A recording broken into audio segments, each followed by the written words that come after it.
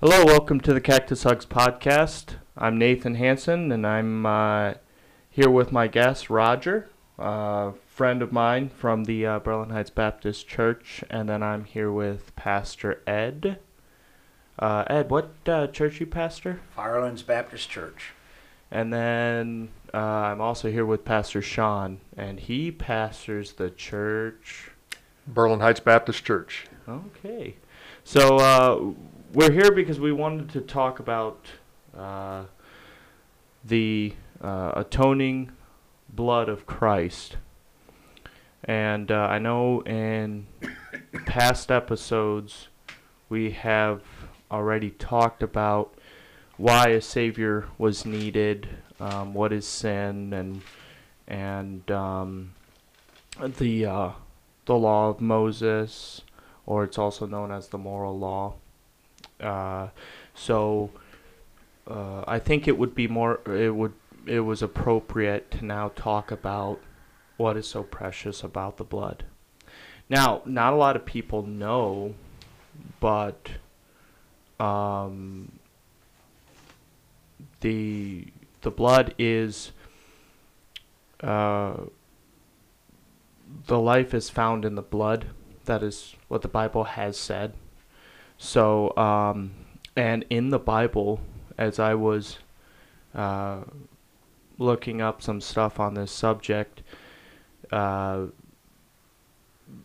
rituals in the Old Testament of the Jewish people, it's actually very, very detailed.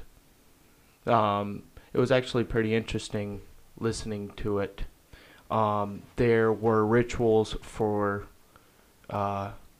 different scenarios, and actually one of the most interesting rituals, I thought, it was in the Old Testament. I can't remember where it was, but they were talking about what ritual should be done if a leper was healed from his disease. What was interesting about it was it was very specific what had to be done, and the only time that was ever done was when Jesus came along and healed the leper. So that prophecy, or that ritual, was also a prophecy in itself. So I thought that was one of the most interesting things that I was listening to during my research on this subject. So, first we should ask, why is a sacrifice so important, and what was the first sacrifice in the Bible? Oh, me. Yeah, go ahead, Ed. That's huh? all you, man. Okay. Well, God created an absolutely perfect world and put two people in it. They had to give them a free will so that they would love him and obey him of their own volition. He didn't want to make robots. But when time came for them to make a decision to choose themselves or God, they chose themselves because of Satan's temptation. They believed Satan over God. And so God, to atone for that, it says in Genesis 3:21, let me read it, what it says. It says, "Unto Adam and also to his wife did the Lord God make coats of skins and clothe them." This was the first sacrifice in the Bible. Sacrifice to cover them from their sins because they were naked and didn't know about it. So that's the very first sacrifice in the book of Genesis. I feel that sacrifice is a real way for us to understand. One of the ways for God to show us the grievance that he has over sin. Now something innocent has to die. That's exactly right. That was an innocent animal that had to die. That's the only way to cover their nakedness, their sin. That's the only way we can level the playing field, and it's That's interesting. It covers the sin because when Adam and Eve, God came into the garden, they just sinned. They ran away and they said, "Well, I knew I was naked, and I got afraid." Yeah. Well, now they realize First they got to time be fear covered. is mentioned in the Bible. Right. So actually, Don Hardman was talking about what passage was it? He was talking about if. Genesis 4:17 or Yeah. 4:7, excuse me. Yeah. Genesis Yeah. 4:7. So we still gotta. We got that recorded. I still want to listen to that. Absolutely. That was a great message. So now there was a lot of rituals. Well, then the next sacrifice was between Cain and Abel. So I like how in the beginning of the Bible it specifically talks about sacrifice and the importance of it, and then it also talks about what is the appropriate sacrifice. Yeah, I mean, when you think about sacrifices, you think about, well, why did there have to be a sacrifice? And of course, the easy answer to that is because of sin. And a lot of people don't want to recognize sin or think of themselves as sinners, but each and every one of us was born with a sin nature. When we talk to people, about the Lord Jesus Christ in the day that we live in now, you have to convey to them and explain to them that they are lost, that their sin has offended a just and holy God. And one of the things that they don't realize, they don't understand the concept of God's absolute holiness. We live in such a day that's so devoid of morality in many, many ways, that people's concept or understanding of holiness is lost. And it is absolutely essential to understand, that God is without sin. He has never sinned, and nor can he accept or be in the presence of sin. All right, and so that's why we needed in the Old Testament. They needed a sacrifice to temporarily cover their sin until Christ came and shed His perfect blood. But they don't understand that concept, and so you have to talk to a person. You have to explain to them that their sin has offended a just and holy God, and they need to realize their lost estate. That no matter how many works they do, or if they're a good person, or if they help 10 older ladies across the street, that is not going to merit them to be able to stand before God and be with Him for all eternity. It's not by works; it is by grace.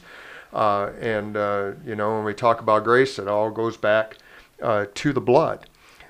So you explain to a person there, about their sin, and you explain to them that yes, they have a sin nature, they have a sin problem, and the only remedy for that sin problem is Jesus Christ.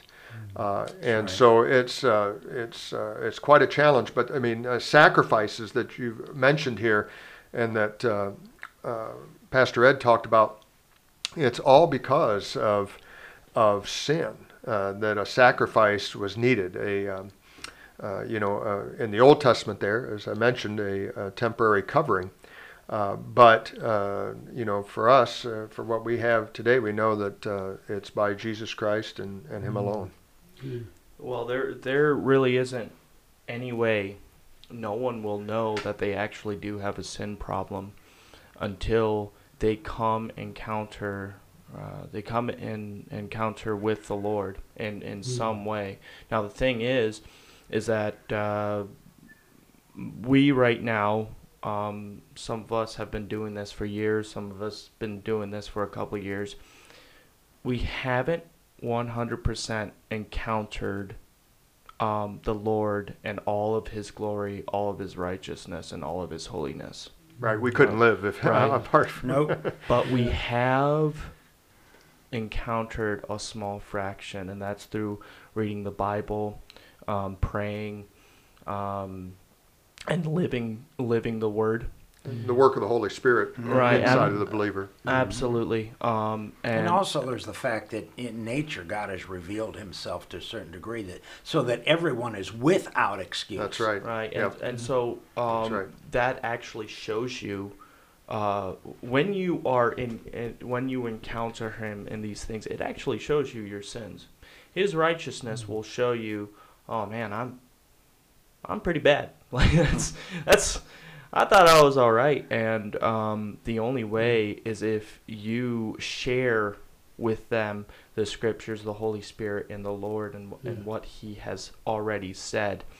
And there's a lot of stuff to explain to them, and all of it is offensive. All of it. Yeah. The Bible is one of the most offensive books. It is the most offensive book because it's true. Yeah. It is. And Well, people don't want to be confronted with their sin. no. I mean, it's a human nature Right. thing that they don't want Right. to look at the bad side. They want to think of themselves as a good person. And, and there's a lot of good people, but good does not equal born again or redeemed. And the Bible does clearly expose sin in people's lives, and they're confronted with it. And with a lot of people, as you mentioned, Nathan, that makes them extremely uncomfortable. And even can offend them, that they don't want to have anything to do with the Bible or anything. It's like the ostrich sticking his head in the sand. Yeah. A lot of people just want to stick their head in the sand and say, I'm not going to worry about this, when this time on earth is the only time that they can deal with their sin problem and receive Christ as their personal Lord and Savior, the only remedy for sin. And it is it can be very grievous and depressing, but to read the word. But you will get one of the greatest hopes that you will ever have, that anybody could ever have in your life, and that's Jesus Christ. Knowing that one of the greatest mysteries is to realize, oh my gosh, I'm that guy. I'm a sinner, and the mystery is, why would Jesus Christ die for me? Why would He go through all of that and then scream out, Father, why have you abandoned me? And just for me. And it's really to show that all this is God showing you, this is a problem, and this is how big of a problem it is. I had to sacrifice my own son to fix that problem, and at the end of the day, that problem is going to be fixed. And I want to save you, but if you don't come unto me, that problem is going to be fixed either way. So. Yeah, and one of the things people really wrestle with before they come to Christ is the question, because they don't know. They have nothing to gauge success by. So they wonder how good is good enough to get into heaven. That is constantly on their minds, on their thoughts. They go to church, they put money in the offering, they do all this stuff trying to, but there's no gauge to measure that. So they constantly wonder. So that's a wonderful opportunity to point them to the perfect Ten Commandments, if you will, and say, okay, here's a gauge you can measure yourself against. Of course, then ultimately to Christ, which we all fall short of the glory. So, but that's why there was a sacrifice, because God wanted to make sure that answer was clear. Right. But I also wanted to add that when you start walking more and more with the Lord, sin becomes more and more grievous to you. Because you've walked in this presence of holiness, and you haven't even walked in the full holiness and glory of God, but I'm already experiencing, I mean, grievousness and anger towards sin. I mean, I hate it in myself when I sin. And it grieves me when I sin. It's I lose the joy of my salvation, as King David said. For a couple of days, it can be pretty bad. Like, I can be down for a couple of days, and I know that the Lord doesn't want me to be there, because he would rather have me studying the Word and singing hymns and praying to him. But when I sin, it's such a problem that it's not that I'm angry with God. It's like it keeps me away from God, because I realize how holy he is. And now that I know, it's a lot more grievous to me, because that is a deliberate attack on him, and he saved me. And so it's been a battle for me, and that's just me. But and then that goes back to the mystery. How could you have given your life for me, knowing that I was going to continue to do this, So I did want to go into another topic. That what is so special about blood? It says that the life is in the blood, right? Right. And that is payment. That is the only payment that will be accepted for sin. It has to be blood. Right, but it's not any blood. I know. Yeah, no, I know. I'm just saying, for those listening, I mean, it's not, it's, well, if I cut myself and I shed a little bit of blood, then God's going to accept me. No, it's not like that. It's not just any blood that will be accepted. That's where Jesus, in his perfect plan for sinful man, came and lived that perfect sinless life, and then willingly offered himself on the cross of Calvary and shed his blood, who was sinless. His blood had no sin. It was perfect blood, because he was God in the flesh. And so that's why, that particular blood is so important, that people understand that there's not some other person, or a family member of Jesus or anything. Their blood is not sufficient, because it cannot have the sin nature. And only Jesus' blood was without that sin nature. And Jesus did not have that. He was as much man, as much God as God.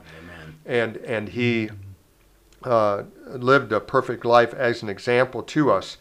But in so doing that, it's because of his love for us, of why he did what he did. And he laid out a very simple plan by the blood for man, men, women, and children. When I say man, I mean mankind, to be redeemed. And so it's all of this is an expression of God's love, and making it that anyone, no matter what, where they're at, whether they're, went to college or didn't go to college, or, have a degree or don't have a degree, anyone can understand God's simple plan of salvation. Right. Now the Jewish people in the Old Testament, they did have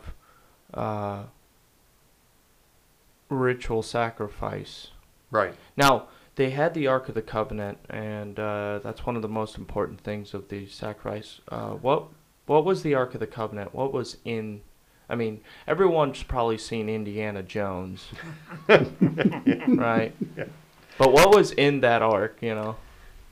Well, I mean, you want? No, not very. Go ahead. It's my podcast. I can say what I okay, want. yeah, that's true. It might not be good.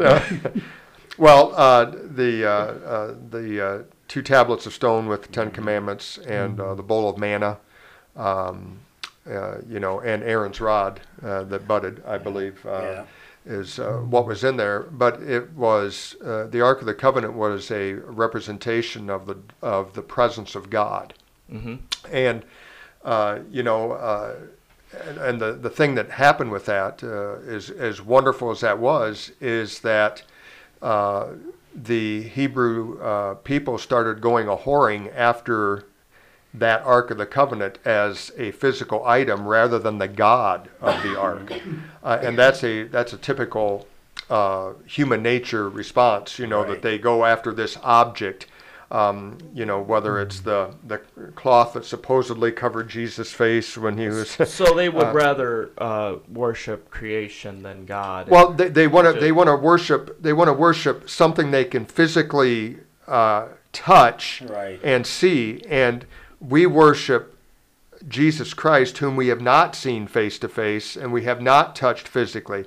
God wants us to trust Him and to live for Him by faith. Yeah. And that is the thing that people struggle with, because they want something to hang on to. That's why religion is so big in the world, where they can have the idols or things that they hold on to, rituals. Yeah. Thanks, Ed. That they hold to, and because it's some physical thing, and they're missing the spiritual thing behind it. It's not those things. It's the Creator. It's God Himself, and so that's the trouble a lot of people face with that. Right. Yeah. From day one, God's relationship with humankind was the just shall live by faith. That's right. Yeah. That was God's, and that's why it's so hard and confusing for us human beings, because we want to be able to see something that we're worshiping. We want to be able to grab it and touch it, but we can't see God. So it's greater, the faith is those who haven't believed, Jesus said.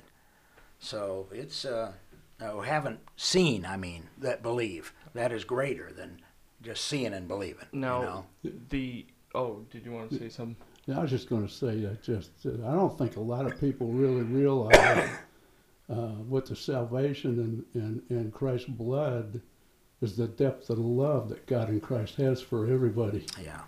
And until they can grab a hold of that, they probably won't fully understand it till they're with Him, if they decide to come that way. And it's just the depth of that love is something we can't even imagine. Well, actually, I had this idea, and I was thinking about it, and a lot of my friends talk about, how, on the day of judgment, there's going to be a lot of people that that are going to be judged. Mm-hmm. How could you be in agreement with God? And I just had this thought. And I thought to myself, well, the thing is, at that point, I would be in the full presence of God, and I would be saved. And if I'm in the full presence of God, then I will fully understand why God hates sin. Yeah. And because I'm in the presence of God and I've been washed in His blood, why would I ever want to go back to filthiness? Yeah. And if I saw filthiness at that point, I would be disgusted and I would hate it.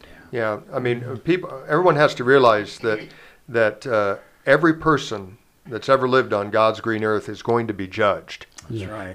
It's just, are you going to be judged as a redeemed child of God, or are you going to be judged as a lost person? And the lost are going to be judged at that great white throne judgment. Right. Whereas God's children will be judged for their service at the Bema seat. Right. And so there's people need to understand that no one's going to escape God's judgment. No one's going to get away with any sin. They're going to give answer for that. Either it's confessed and repented of under the blood, or if they choose to live a heathen lifestyle, they will answer for that without any recourse or remedy before the great white throne judgment. Right. So I did want to get back to the ark, because the Ark of the Covenant is very interesting in the Bible. As you said, it was a representation of the presence of God.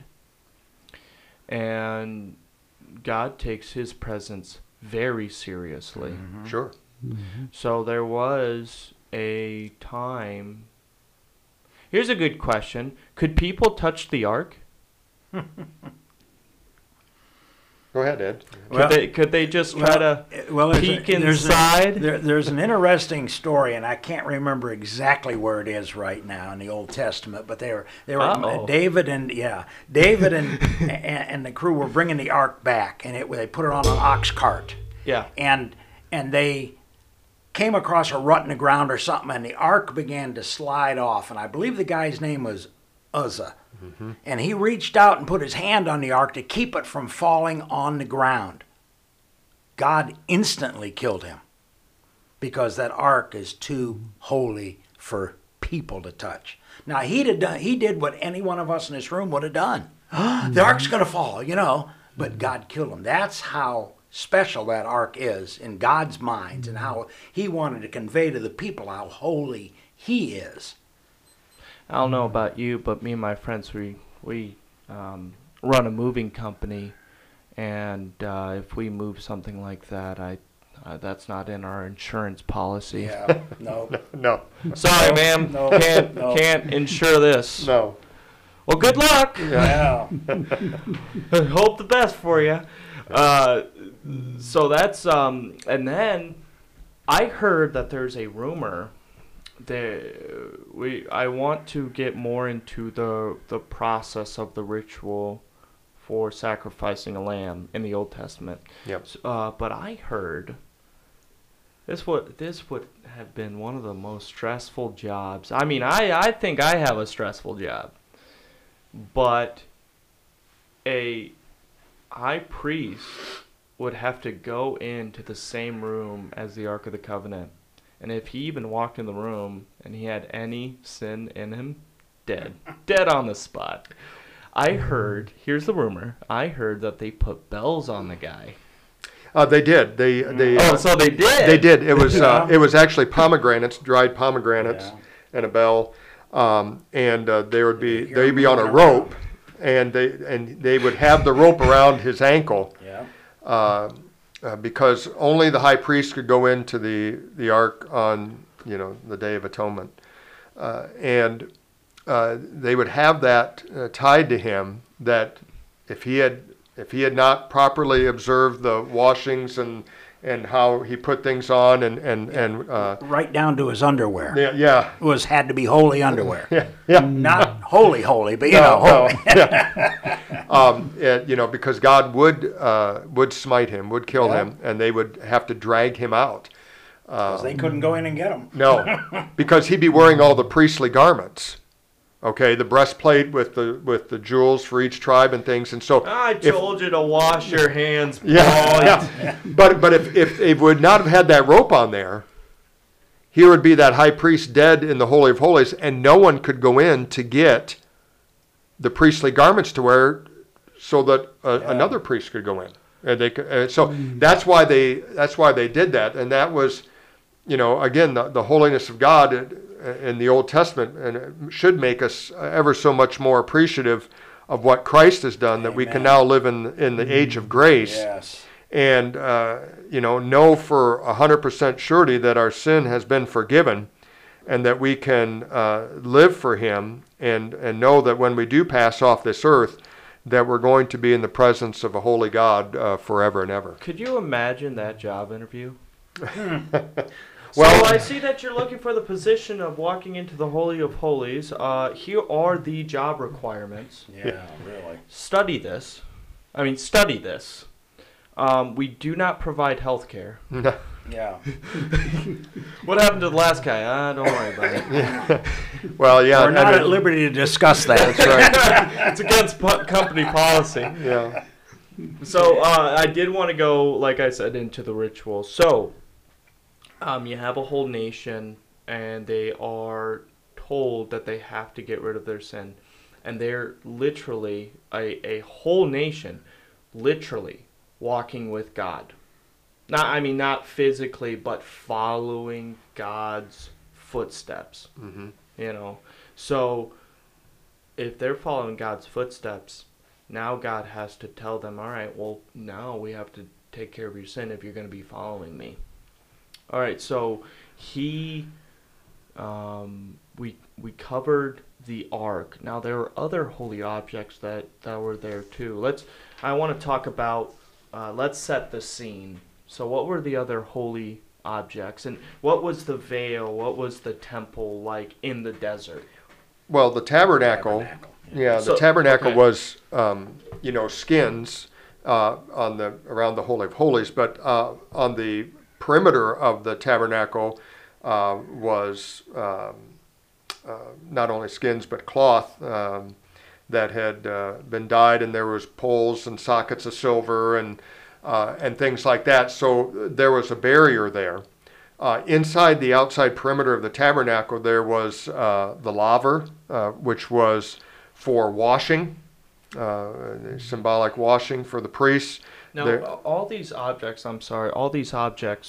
were, did they have, not the same power, but did they have the same, oh yeah, the same power as the ark? If someone touched it inappropriately, would they? No, nobody's going to, if they touch the laver or the brazen, the laver, they're not going to die. The brazen altar, if there was, they did the burnt sacrifices on there, so they'd probably burn their hand. But, other than that, those things would not have killed a person. It was simply in the Holy of Holies. So inside the outer perimeter was the brazen altar, the laver there that would be in the outer court, is known, I believe. And then there was the holy place, and the holy place was an area inside the outer perimeter that was covered with badger skins dyed red and other things. It was no one could see in that holy place. And inside that holy place, it was divided in half. There was the holy place where I believe was the table of showbread was in there, and then the Holy of Holies where the Ark of the Covenant was. And so, again, no one of Israel other than the high priest could see inside of there. Most of the Hebrew, 99.999% of the Hebrews never saw inside the holy place or the Holy of Holies, because that was forbidden, because that was that holy place of God. It was forbidden not because of. Well, it's because of sin. Yeah. That's. It was dangerous. It wasn't because of, like I said, because of sin, but. This was a dangerous place. Well, it was. I mean, yeah, I guess you could look at it as a dangerous place, but it was a respectful or reverent place. Yeah. Because that was the holy dwelling place or presence of God, and the Hebrews knew that they were a sinful people and prone to wander, just like we are. And so they didn't try to get in there. No one ever was caught trying to get into the Holy of Holies. No. They knew better. Nobody gave tours to it. No, it just wasn't that. Yeah. Yeah, I mean, they knew that. I mean, they messed up many, many times. Don't get me wrong, but they knew enough not to, go in where they were commanded not to, and Moses had instructed them. So they would literally not cross that line. No, they're not going to cross the line, and they would only come into the tabernacle when they had to bring either a sin offering or a peace offering. And what I mean by those are sacrifices, or a meat offering, which was flour and oil and things like that. There was all kinds of different offerings, which we won't get into tonight. But they would come in either with that or their animal sacrifices, the turtle dove, a sheep or an ox, and they would give that to the priests, and then they would take that and sacrifice those animals and that blood would be collected and then sprinkled around the altar, signifying, their picture of their atonement or covering for their sin. Okay, so I think we'll take a break from there. When we come back, I think we could go into the ritual, and then I really want to know how they transported the ark. You can't just pick it up, right? No, that's right. All right, we'll be right back.